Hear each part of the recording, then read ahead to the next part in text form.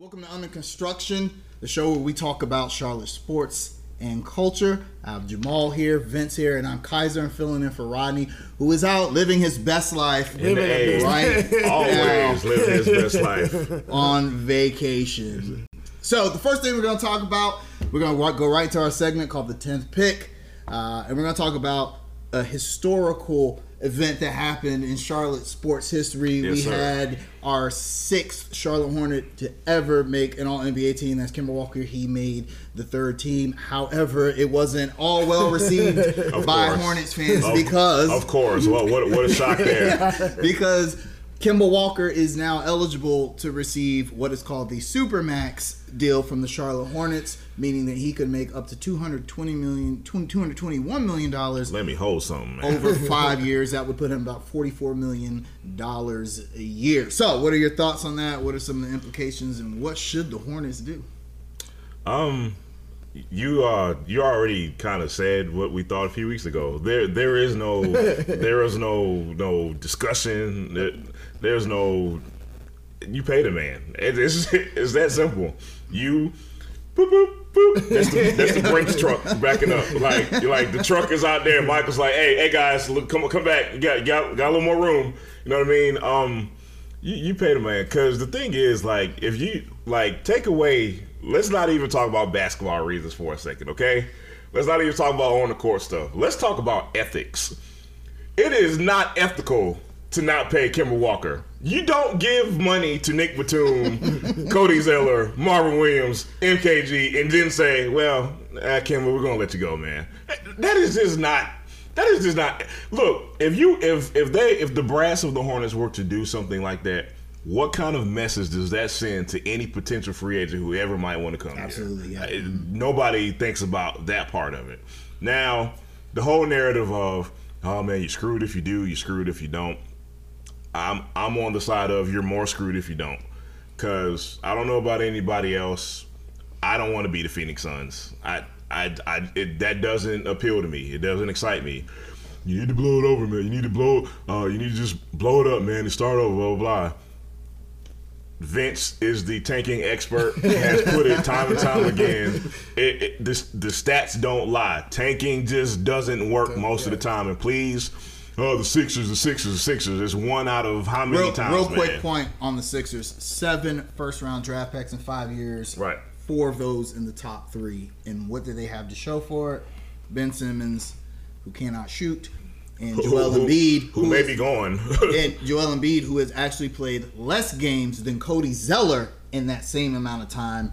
That's kind of ridiculous. Oh, but that's I didn't even know that. Yeah. Wow. That's a nugget. Isn't that That's crazy? a nugget. Wow. So that's what you get for tanking, and you get knocked out in the second round of the playoffs anyway. right. So and you get Kawhi laughing at you, which is hilarious. Now, first off, congratulations to Kemba for making All NBA. yes, congratulations. Congratulations. Somebody Yeah. got congratulations. Congratulations. Yeah, definitely congratulations. I have no quarrels about it. My biggest thing that I wanted to talk about was Klay Thompson, because when Klay Thompson found out that he didn't make the All NBA team, if you look at the interview, like, he rolled his eyes when Like his eyes came with like that kid. within the like, back of his it was head like, when they mentioned Kemba, and a lot of fuss has been made about that, especially in the Hornets fan base. Me personally, I didn't take it as Klay was throwing shade at Kemba. I think he was more so upset that he didn't make it because of his body of work. Right. And a lot of people have pointed to the fact that Klay Thompson, he's had a down year, statistically speaking. But even in his down year, he still shot 40% from the 3. He still had a pretty doggone good season. Now, if you want to look at guards, if you want to throw Klay in there and take a guard, personally, I don't think Kyrie should have made All NBA. He made second team. He certainly shouldn't have made second team. I don't think he. And you know what? I'm actually jumping all over. Let me put on the conspiracy hat. Matter of fact, let me put on the conspiracy hat right quick. Okay. How about this? You know how we believe that the NBA has it out for Charlotte because they still hate Jordan from his playing days, right? Right. How about this? The NBA really didn't want Kemba Walker to make All NBA. But they gave him All NBA to put Charlotte in this financial position because they're damned if they do and they're damned if they don't. And no matter what happens, we're still going to be stuck in perpetual mediocrity, at least for the next 2 or 3 years. In which case, Kemba will actually be on the back end of that contract, and we'll be talking about an overpaid Kemba Walker possibly. All right, I'm gonna poke a hole in that theory. Not to say that it's unfounded in any way, shape, or form, but I'm gonna poke a hole in that theory. The one thing I would kind of argue against is that the NBA, because we know the national media, the journalists, TV, everybody would prefer to see Kemba Walker play in a bigger market. So all the people who voted for that, more than likely, in their best interests, wouldn't want to put Kemba Walker on any All-NBA team, because that means he wouldn't have to get the Supermax. More teams could pay him under the Supermax. The 170 actually 141 million. 141 million as opposed to what he could get now. So I'll poke a hole in that theory. Another thing that I want to get at, that I do want to discuss as far as Kyrie Irving being on the second team. These All-NBA awards are for that particular year. They are not legacy awards. You get what I'm saying? Yes. And I truly believe Kyrie made it based off his work previous to this season. And that is not, that's just not the way it's supposed to work. And I think that might be why Klay Thompson had some beef with not being a selection. Right, because other players were getting in just because of who they were. Right. Yeah. And he did not. And he did make it a point to mention that, he's going to his 5th straight NBA Finals. So look at my body of work. Right. And so again, that doesn't matter. Like, now with that being said, I would put Klay on one of those teams before I would put Kyrie on. Agreed. Even this year, even in a down year, I would have done that. Yeah. I felt like Kyrie Irving destroyed a potentially great.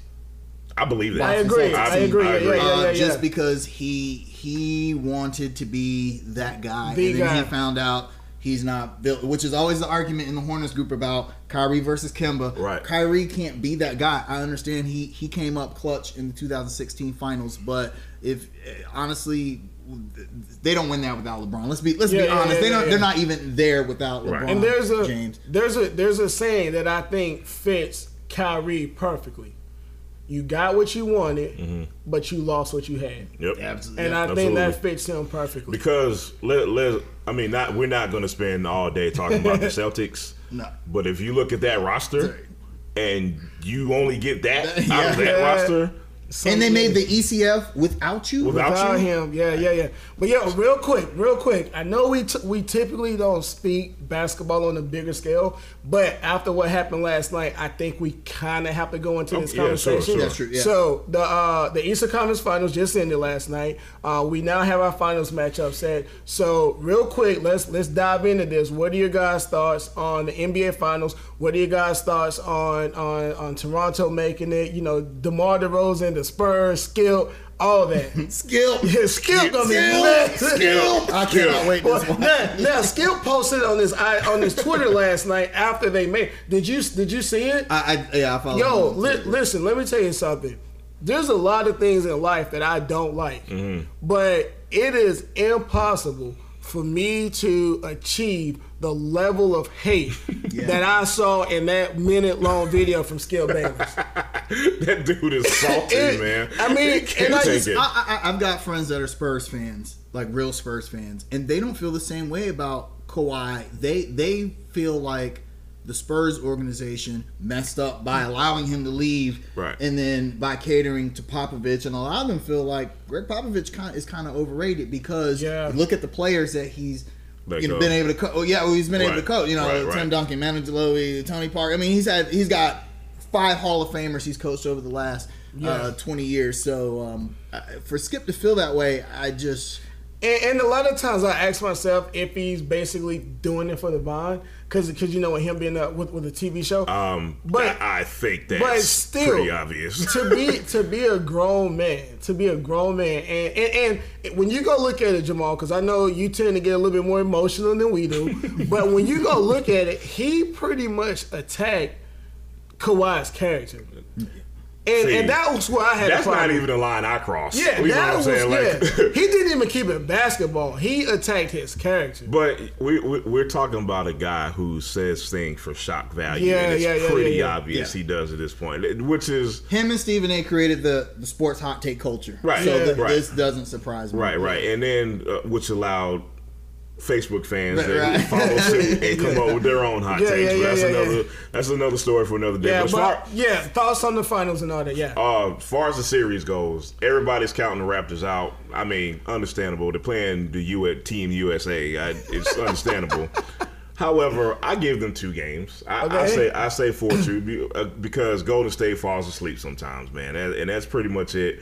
I don't think Kevin Durant is going to play in the finals. I think that injury is way more serious than what they're leading on. With that being said, that ball moves better. The chemistry is a little better. If they keep that up, they won't need that closer. You know what I mean? Like Kevin Durant is the closer when the situation warrants it. But in this case, I don't think they'll need it as much. But I think the Raptors eke out 2 games.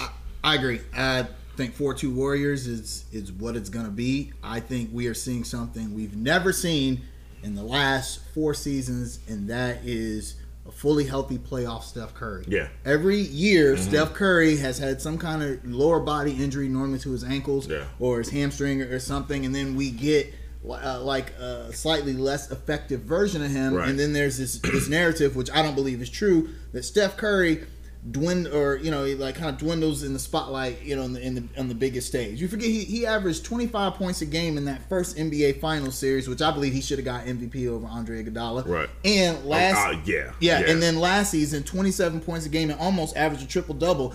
Lest we forget, people wanted to give LeBron James the MVP for almost averaging in a losing effort. Yeah. But yet with Steph Curry, it's like, so now we see a healthy Steph Curry. What he's doing right now in the playoffs is, who's gonna guard him from the Raptors? You're really gonna take Kawhi Leonard and be like, okay, guard Steph Curry, and then now you got to worry about Klay Thompson. Here's the deal: a lot of people don't realize Toronto actually has home court advantage. During the series. They have home court advantage. Yeah. So, with that being said, with them having home court advantage and with the Warriors basically having 2 weeks off, I think you're going to see a perfect situation of rust versus rest. Yeah. And I think Toronto takes game 1 very convincingly, and then I think the Warriors are celebrating on their home court in game 5.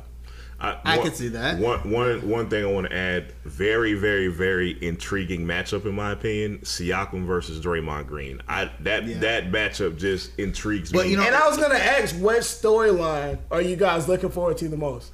If I had to say a storyline, and this is kind of like if it happens, because I don't know if it will happen, but if the Raptors even push them to Game 7 and Kawhi Leonard is being Kawhi Leonard, you got to start putting him. You got to start elevating him to that first tier status. Yeah. It got to start being LeBron. You got to start having them conversations. You got to start having those conversations. Okay, because that's MJ-like stuff. Yeah. If he messes around and makes this, at least and makes it close. He's averaging 30 plus throughout these playoffs too. Right. So. He's averaging against the 2 games against the Warriors this season. He averaged 37 points a game. So that should be. And I think they went 2-0 during the regular season too. They went 2-0. Well, actually, Kawhi didn't play it in 1 game actually. Okay. But Kevin Durant didn't play in 1 game either. Regular season. Yeah, I agree. Yeah. I think the storyline to follow is going to be Steph Curry. Yeah. And Steph Curry and Klay Thompson, because now we're going to get to see. We get angry Klay Thompson. Yeah, because the narrative is that, and this is something that I agree with, that if Klay Thompson was on any other team, he'd be Devin Booker. Okay, he can score, he can shoot, but unlike Kemba, no, Klay Thompson's not breaking dudes down on ISO. Right. Nobody.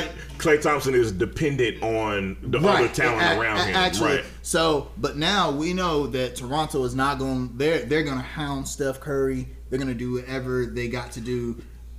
which makes Draymond's job even that more And important. that kind of goes in like I'm looking forward to two story. Well, I'm looking forward to one storyline. The other one I just kind of want to see how it plays out. But the one I'm looking forward to would be Kawhi versus Clay and Kawhi versus Dre. And I don't see Dre guarding Kawhi that much, but I definitely see them getting switched up on each other. But that's a boon for the Warriors. They got two guys that can really straight up defend Kawhi Leonard. One more thing we're not talking about is the bench. Because I'm going to tell you like this, man. Toronto looks like a different team when their bench plays well. Listen, you know what the secret is?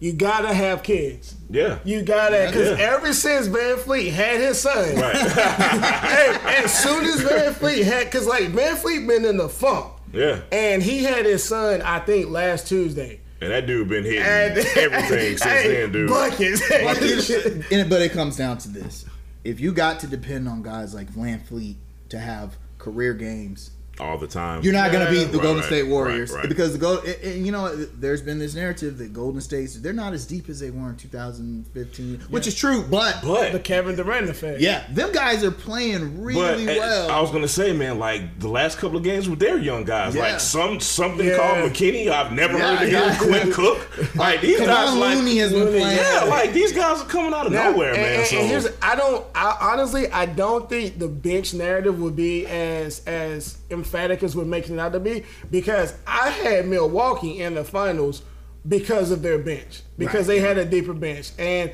they just lost 4 straight games. Right. And a lot of people actually chalking it up to throwing Brogdon back into the starting lineup, even though he had a pretty good playoff series. look, man, I'm so glad you brought Milwaukee up. That is nothing more than a choke job. Milwaukee flat out. They essentially got swept. Choked. Yeah, they call it the backdoor. They call it backdoor And sweep. the main reason they got swept, they got outcoached. Man, Nick Nurse completely outcoached Mike Budenholzer. Yeah. Because the first 2 games, Milwaukee was being Milwaukee. Nick Nurse made one of the biggest adjustments in the series. They walled off Giannis. And they dared Bledsoe to shoot. And that changed the whole series. It literally changed the complexion of the entire series, and Budenholzer never made an adjustment, man. Yeah, agreed. They figured him out. They just figured Milwaukee out. It's that simple. One more thing I want to throw out before we move on. We were talking about the bench earlier. When you look at some of these bench players that have been playing, Van Fleet was undrafted. And Toronto had another key backup. I can't even think of his name because they got so many. But I'm loving the fact that so many of these second-round draft picks and these undrafted free agents are making big plays, because it goes against the narrative that you can't find talent in the second round. Right. So listen up, Charlotte or whatnot. Okay, you can find talent in the second round. Okay, But Charlotte found talent in the second round. So the last 2 drafts, the last 2 drafts we had, yeah. reputation-wise, we have a bad reputation Right. with finding talent. So I'm glad to see that. But do we? Because when we find it, we trade them for cash. Tobias Harris. But then we bring them back. Bismack. I don't even want to talk about. I'll end the segment on this. We did draft really well. One time that was Kemba Walker. Yeah. What everyone is forgetting in this conversation, he had a hell of a season. He absolutely deserved to be on an All-NBA team. Career highs in points, rebounds, and assists. 25.6 points per game. That's 12th in the league. I mean, that's it speaks for itself. And what was your stat you've always been throwing out about? I looked at all the first-round draft picks in history.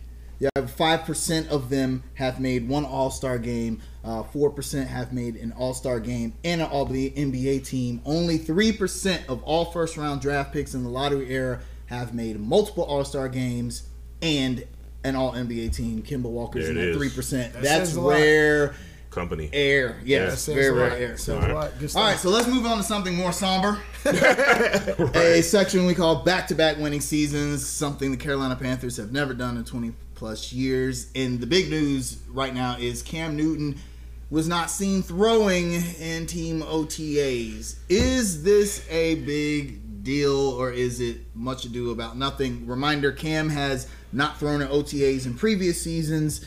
Sometimes he's just a glorified cheerleader during OTAs. What do you guys think? What's today? What's today? Today is the 20. 6. That's how big of a story this is. Right. That's how big of a story this is. This is absolutely nothing than the recovery process from his surgery, and because we drafted a quarterback in the 3rd round, this is going to constantly be a topic until Cam Newton gets out there and he throws for 300 yards per game or he throws 4 interceptions per game.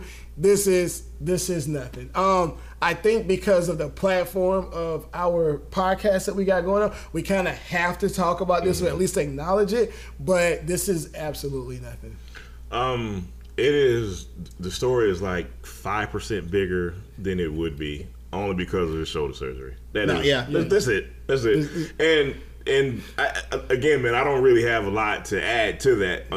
And we've seen the Will Grier memes already where he's winding up. It's like people are so ready. Fans who hate Cam Newton, they are like foaming at the mouth. Like, see, I told you it was more. Like, man, chill out, man. Go ahead. I was gonna say Cam, I think, fell on his sword for the team last season because the shoulder injury.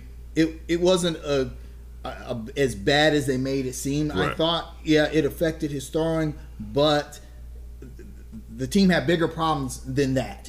We all knew the defense blew, and I don't think they wanted to come out and say that Washington was the issue. They you know how the Panthers organization is. They're very classy. They didn't want that. That's why they didn't fire him. Right. They just demoted him, and then they could say, well, hey, Cam's shoulder wasn't good, so that gave us, late in games we were unable to generate offense. It's like, well, we wouldn't have to if the defense could keep, people off the field. You got guys in 15-yard cushions in the defense, and the offense just throwing out routes over and over and over again. And which is something the fans see, but you wonder why your defensive coordinator all the time. I'll be sitting down here with my wife, and I'm like, out route. Hitch. If I know, if you see it, then certainly, then the professionals see it. Exactly. So I think they just said, okay, hey, Cam's shoulder was injured, and they're kind of carrying that narrative into this season because Cam Newton's been in the league 8 years. He doesn't really need to throw during OT. Right.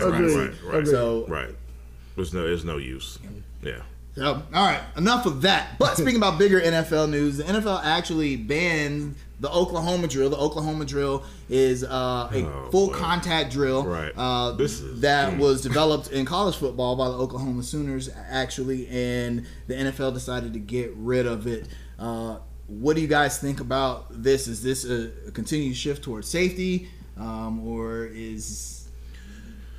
I want to open up my statement by saying, Roger Goodell, go away. It's always, dude. Man, Roger Goodell has attempted to be, I don't know, man. He's attempted to modernize football and to quote unquote make it safe and all this other stuff, man. But banning an Oklahoma drill on a professional level. It's going a little too far, man. It's going way, and this is one of those moments where I wish we could speak to a professional player just to see the lunacy in this, because I'm sure if we did, a professional athlete would be like, why? It's useless to get rid of it. And furthermore, how do you police it? How do you police professionals not doing the drill? Do you have cameras at practice? And do you how does that work? You know what I'm saying? To answer that, I saw something in the article I read that basically said that whenever minicamp starts, there's actually a sharp increase in concussions in minicamps, and it's been attributed to this drill right here. Now, I'm going to go against the grain here. When I was in high school and I played football, and we did Oklahoma, I did everything in my power to avoid doing that drill. I'm going to be honest, I hated that drill for the same reasons that the NFL, that they're at least publicly saying the reason why that they're banning this drill and whatnot, because I never saw the point in it. You put one or two people up front, they hit helmets, and then you got to fight through all those uglies trying to knock out the running back. And I was a defensive player in high school. Mm-hmm. So when we did the drill, I always felt like whoever's on defense was always at a disadvantage, no matter how good or how great he was, because that running back, he can split those linemen, he can try and juke and go left and go to the right, and no matter what happens, it's always the running back who kind of gets the shine, who gets the praise and all that stuff. So I I don't have a problem with them doing it. I hope that it kind of trickles down to the other levels. And I know it builds like camaraderie and, gets you hype and all that. But I've seen people like knocked out cold. So this is football. Yeah. I didn't play football in high school. Right. I did boxing. And actually. me not wanting to drill is probably why I'm not playing now. Yeah. So I'll throw that out there. So I think when you in any contact sport, these guys, and this has always been my thing about the NFL. Mm-hmm. These guys know what's at stake. Right. And if you ask any player, they wouldn't have it any other way. I mean, think about all the concussions Luke Kuechly has had, and they like literally have to drag him off the field, every time they even think he has an injury. I don't think the players at a professional level mind the Oklahoma drill all that much. Now, how effective is it? Well, we don't really know. But Right. Oklahoma was a successful collegiate football program, and they did the drill, and that's why it kind of permeated upwards to the NFL. And Which has been used for 30-something yeah, years exactly. now. They've been So, doing yeah. all this time, and I think this is just another. The NFL is scared of lawsuits. Right. The settlement they had to pay out has affected the landscape of not just the NFL but all contact sports. Now you have just given me another angle with this story. The light bulb just went off as soon as you said that, and this is where I get a little more angry about this. Man, the NFL is a $7 billion pot. What are they worried about lawsuits for, man? You gonna lose $1 billion and you got 6 left? Really, NFL? That's the kind of annoying stuff. This is why I dislike Roger Goodell so much, man. Commissioners, I guess typically you're supposed to keep owners happy. I guess that's by definition that is the commissioner's job. Yeah. But this dude goes too far, in my opinion, man. And this is just one of those little annoyances that prove it. Because now that you've mentioned it, that's probably what it's about. Money. It's always the bottom line is just greedy people being more greedy. We got $7 billion. I don't want to lose $1 billion in lawsuits. We forget the NFL is a corporation. Yeah, right. And anyone that's worked in corporate America knows that lawsuits are like, the boogeyman of corporate America. Right. No one likes being sued, and not just from a financial standpoint, but now there's this air around the NFL. They're already dealing with enough stuff as it is. Right. Now they got to deal with this, and we're starting to see a decline in participation in youth football leagues because parents are they're afraid, and rightfully so. But I think this is the highest level. It's something like we're gonna ban a drill. We're gonna change the kickoff rules. We're gonna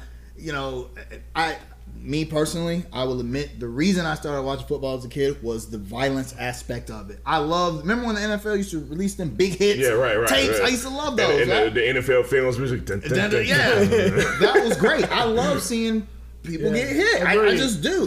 Now that aspect is completely gone, and it has changed the way we view the game. But like you said, the NFL is a corporation, and it's becoming more corporate. Yeah. I hate corporate stuff, and why does it have to filter into my sports? As a hardcore sports guy, I don't want to see corporate and sports mixed. It's not the reality, but it is what it is, man. So we'll see what happens. Well, on to our culture segment. The first thing we're going to talk about is a very unique event that happened with a high school track star who was being heavily recruited by multiple D1 schools, including Ohio State. At his reveal ceremony, he actually revealed that he was going to go to a historically black college university, and he chose A&T. And I think that's great. I think the way he did it is great, but I know that there's some contention amongst that. What do you guys think?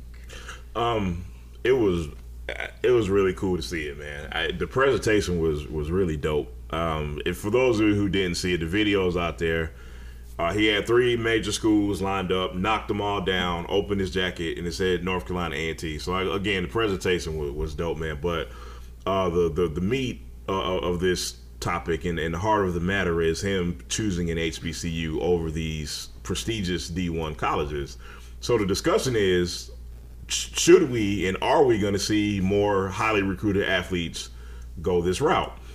As far as should we see that, I think we should keep it up to these kids to do whatever their heart desires. Now, as a black man and as black people, of course, we want HBCUs profiles raised. We would love to see HBCUs profit off of black athletes like we do the regular D1 schools. I think that story sounds good in theory, but I don't think it's going to be the reality going down the road. Now, if it happens, cool, but I know this is a track star we're talking about, but I can't help, the first thing I'm thinking about is more basketball and football players going to go this route.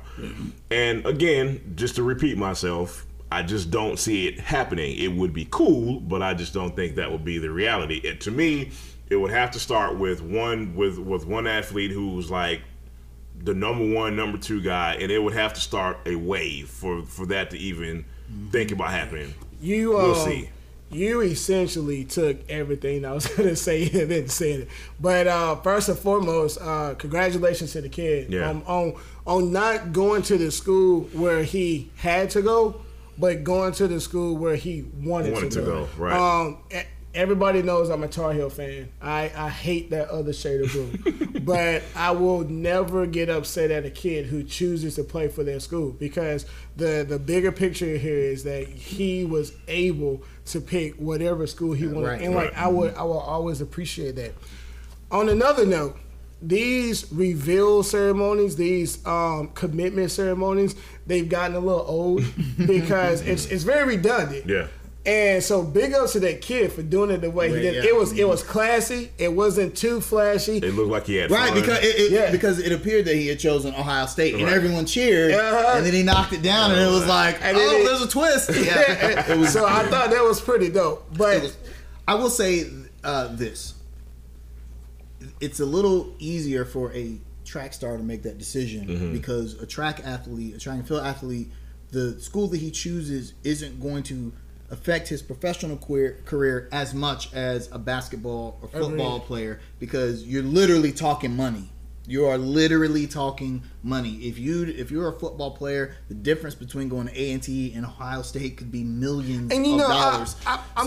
I'm glad you brought that up. Me too. So when it comes to the two money-making sports, you honestly believe that if a kid goes to an HBCU as opposed to we'll go with the D1 school, you think he or she loses out on a significant amount of money? Absolutely. That's the reason why Daniel Jones went number 6 in the draft, and Dwayne Haskins almost went out of the top 10 because we look at the competition that they play, and there's this narrative that HBCUs don't play the same level of competition at D1 schools, and there's some truth to that in a lot of cases. Right. So scouts are gonna say, man, look at that guy, he's good. But look who he's playing against, and that's the argument against Daniel Jones. Right. Is like, well, he went to Duke. Look who he's playing against. So and I'm also glad you brought this up too, because I think it goes without saying, if you're talented and you're good, somebody will find you. I don't care where you go to school. Yeah. If you are good, professional scouts will find you. However, there is a difference between getting picked number 10 versus getting picked number 1. Now, if you're an excellent athlete and you're the guy at John C. Smith and you don't get picked number 1 because of that school, that affects your money. You get what I'm saying? And to your point, that does make a difference. It shouldn't. It shouldn't, but it does. It's unfortunate. Like, I wish I had a graphic to see exactly where Steve McNair was picked, because I guarantee you there's somebody who was picked in front of him who didn't deserve to get picked in front of him. Yeah. So there you have it. Would Jerry Rice be a good one? Jerry Rice would be Rice.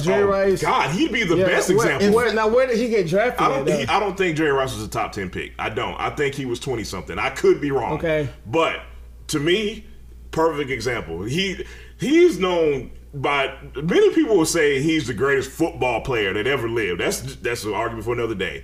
But I guarantee you there's 15 other people that got picked ahead of him only because he went to Mississippi Valley State. We see it all the time in the NBA. I love I'm a Tar Heels fan, and I love ACC basketball. But come on, how many? I mean, let's look at all the guys that come from in the NBA that come from power conference schools. Right. I mean, we're talking about Kawhi Leonard, who went number 15. It matters, man. Yeah. Giannis, he's an overseas guy. He went, late in the draft. 15, 16, something like that. Yeah, so hopefully the narrative that, well, hey, if you go to a big school, that's all that counts will go away, but I don't think it will. And that's why we may see some hesitation from, high name recruits deciding to go to and I don't oblige any of these kids to go to HBCUs. Ultimately, I want them to go to where they feel is the most comfortable.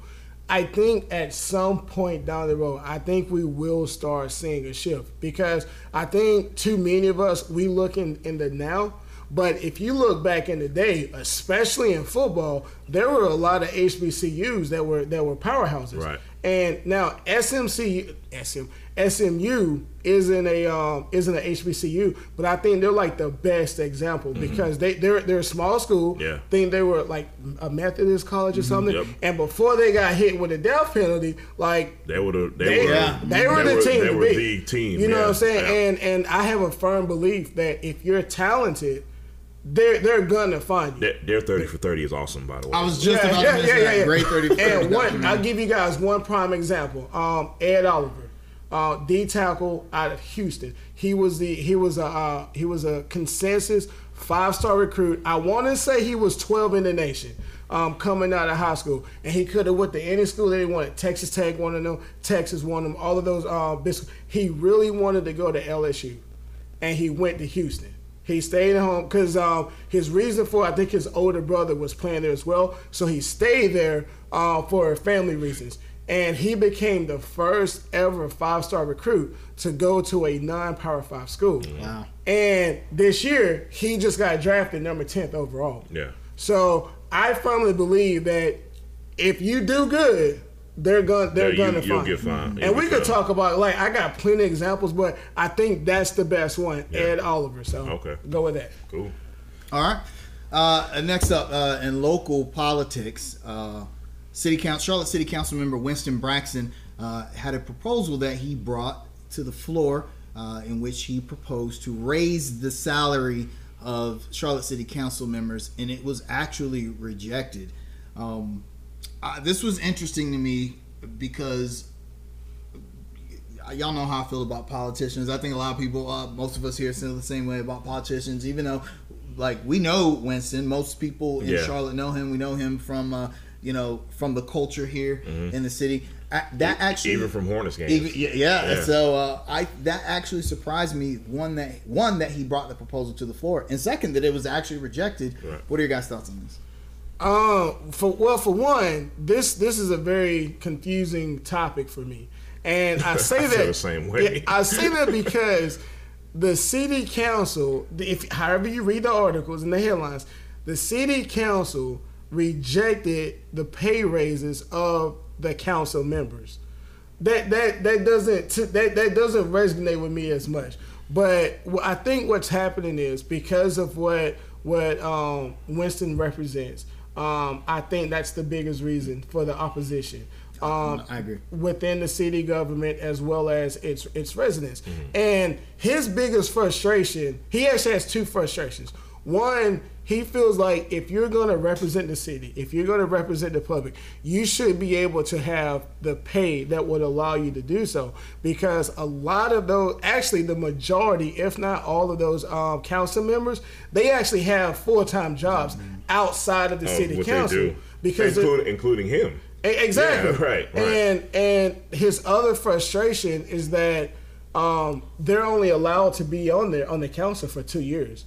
So your first year as a council member, you're trying to implement your programs, but then you can't because that second year, you now got to go back on the campaign trail. And I think because of the culture that he represents, that's why he's getting so much opposition.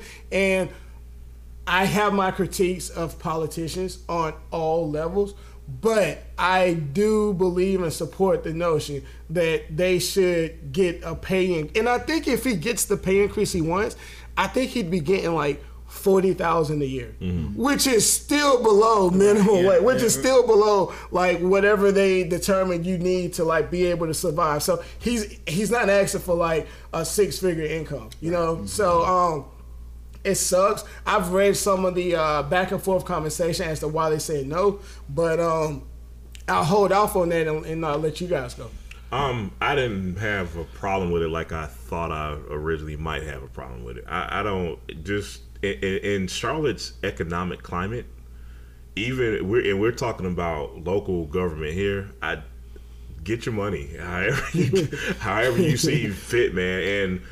And I don't think he was coming across as like some greedy capitalist. Like let's be clear about that. Mm-hmm. Like this is not some person making $100,000 that now wants $200,000.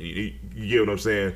That to me is why I didn't have a problem with it, and especially from someone like him who has been extremely active in the community, who has been who has brought some extremely thought-provoking ideas to the table with Charlotte City Council. I didn't have a problem with it at all, man. And the thing is, the more and more I read stuff like this, I firmly believe the more and more people like this need to be supported, because I can't say it enough, man. I just don't think it comes from a place of greed. Because when I first heard about it, without reading it, whenever I hear people say more money, the first thought comes to my mind is, okay, are you being greedy, or are you really needing this? You know what I mean? And greed is not a part of this narrative. Yeah, and one of the council members actually commented part of the article that I read, and she said something that when she broke down what it is she's getting paid, she's getting something like $6.84 an hour. Mm-hmm. So you got a council member getting paid $6.84 an hour, but you got McDonald's workers out protesting for $15 an hour. And one thing I didn't bring up, and before I knew who Braxton was, and I saw him on the council, and I was at a Hornets game, and I was like, that dude that's working the camera looks a lot like that dude on the city council. And I was like, oh crap, that's the same dude. Like, it shouldn't be like that, man. Like, in theory, you know what I mean? Like, I don't. Why should a city councilman have two jobs? I think because it's Winston making this proposal, I'm willing to be like, okay, this is noble. And not to cut you off, but that was another point I was going to get at as far as who was. Right. Yeah.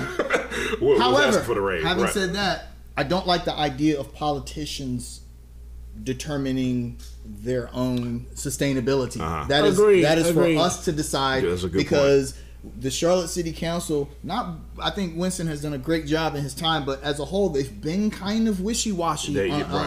And they don't look like they've been in sync. No, absolutely not. Yeah. So it's like no, it's up for me to deserve. If that'd be like, if I went to my job and was like, all right, guys, I need you guys to vote on me getting paid. Yeah. Hey, the door's right there. So politicians are no different. So I think we, as a city, we need to find. There has to be a different route to make sure that our city council members have the time and resources to do the things that we want them to do, and the things that they want to do. Right. There's a big activist community here in Charlotte. That's one of the things that we need to do. Mm-hmm. And it's hard for me because I don't have a lot of faith in politicians. I like to give Winston the benefit of the doubt because of who he is. Right. I'm hoping he can kind of change that narrative, but I'm always gonna be leery. Sketch, yeah. But however, having said that, I do understand that they don't have the time and the resources to be able to make a lot of the changes that we need them to make. So. And it's almost like whoever created these rules, you can only be here for 2 years, or you can, and you're only going to get paid this amount. It's almost like they said, okay, that we're being forced to create a city council. We kind of have to do this. Right. So we're going to make one, but we're going to make it so hard for you to do your job effectively. Right. Well, it's designed so that rich capitalists are the only people that could possibly do these jobs. Exactly. And now that's changing. We're seeing that all over the country, on every level of government, where we're seeing more grassroots efforts to get regular people into government, and they're finding like man, because I'm not a millionaire, I can't do this full time. So. And it sucks. It shouldn't even be like that because Trayvon Martin, his mom is now running for a city council.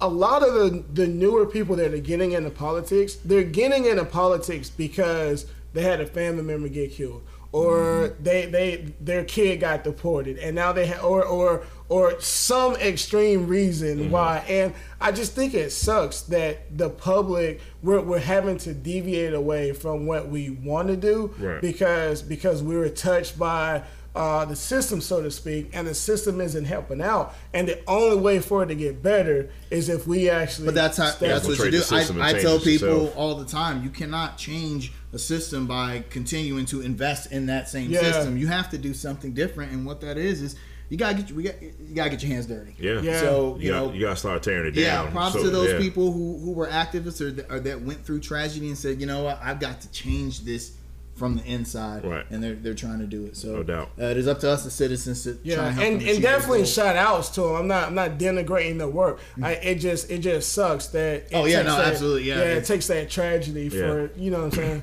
Yep.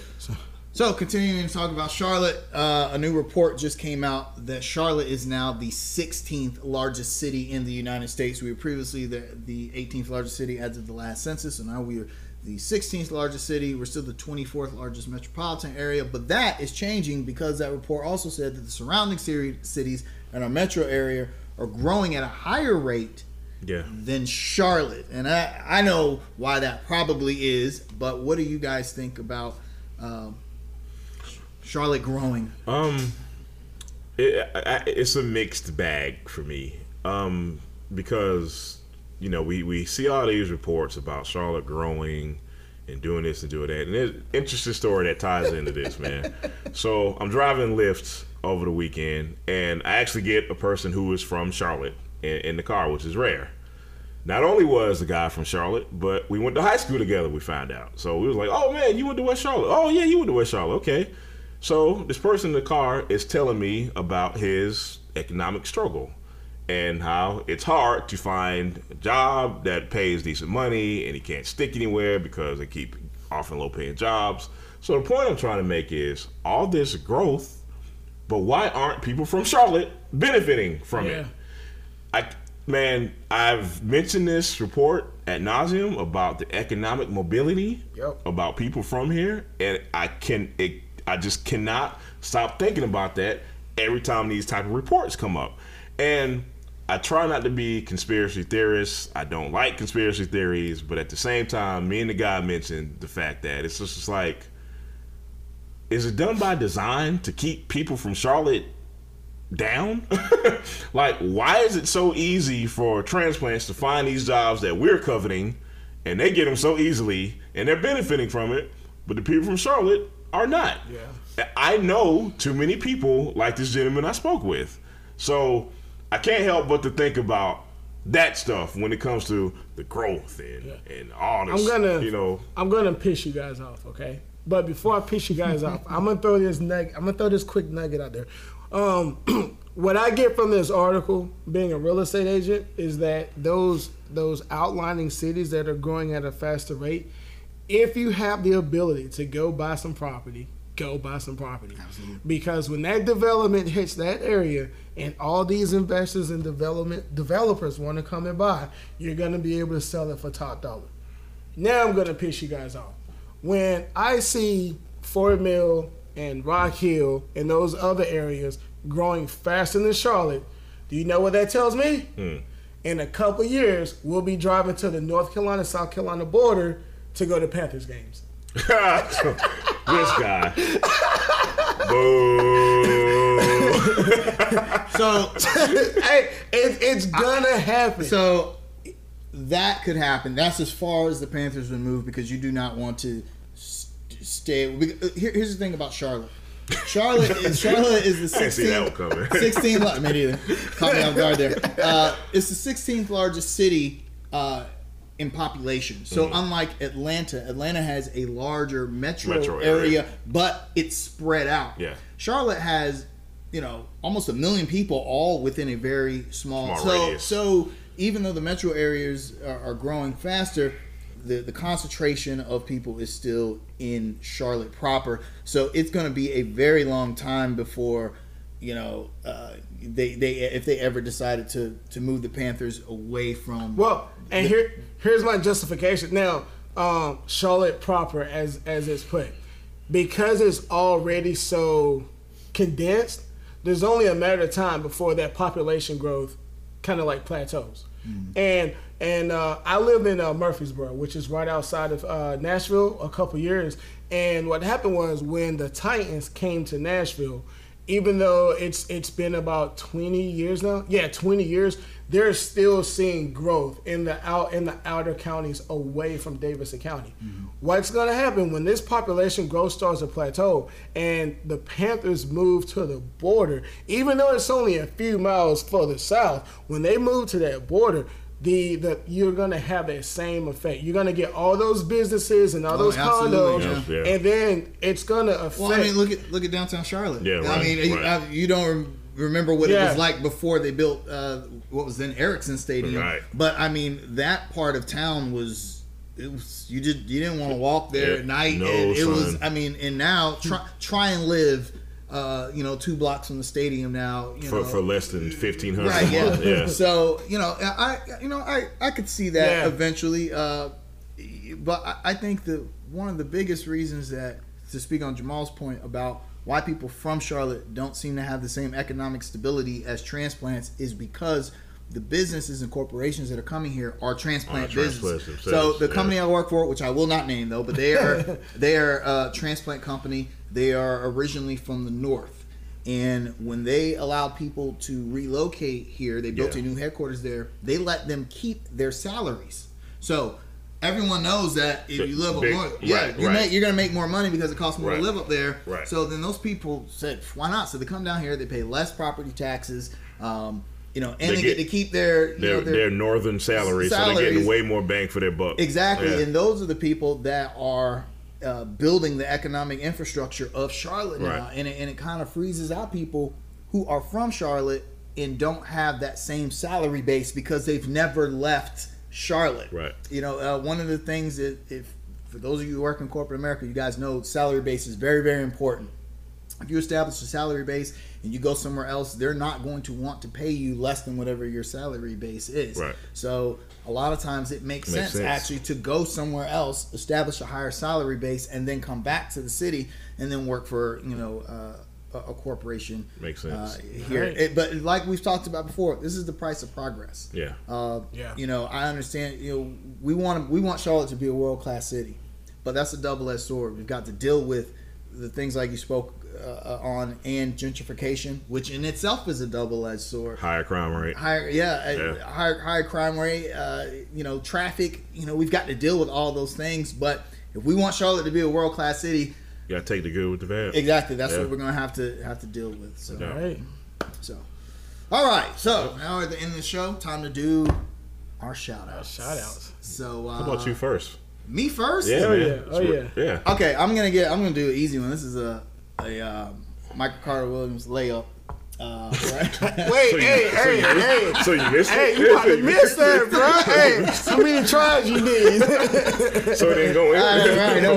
I just want to give a shout out to our increased fan base for Under Construction.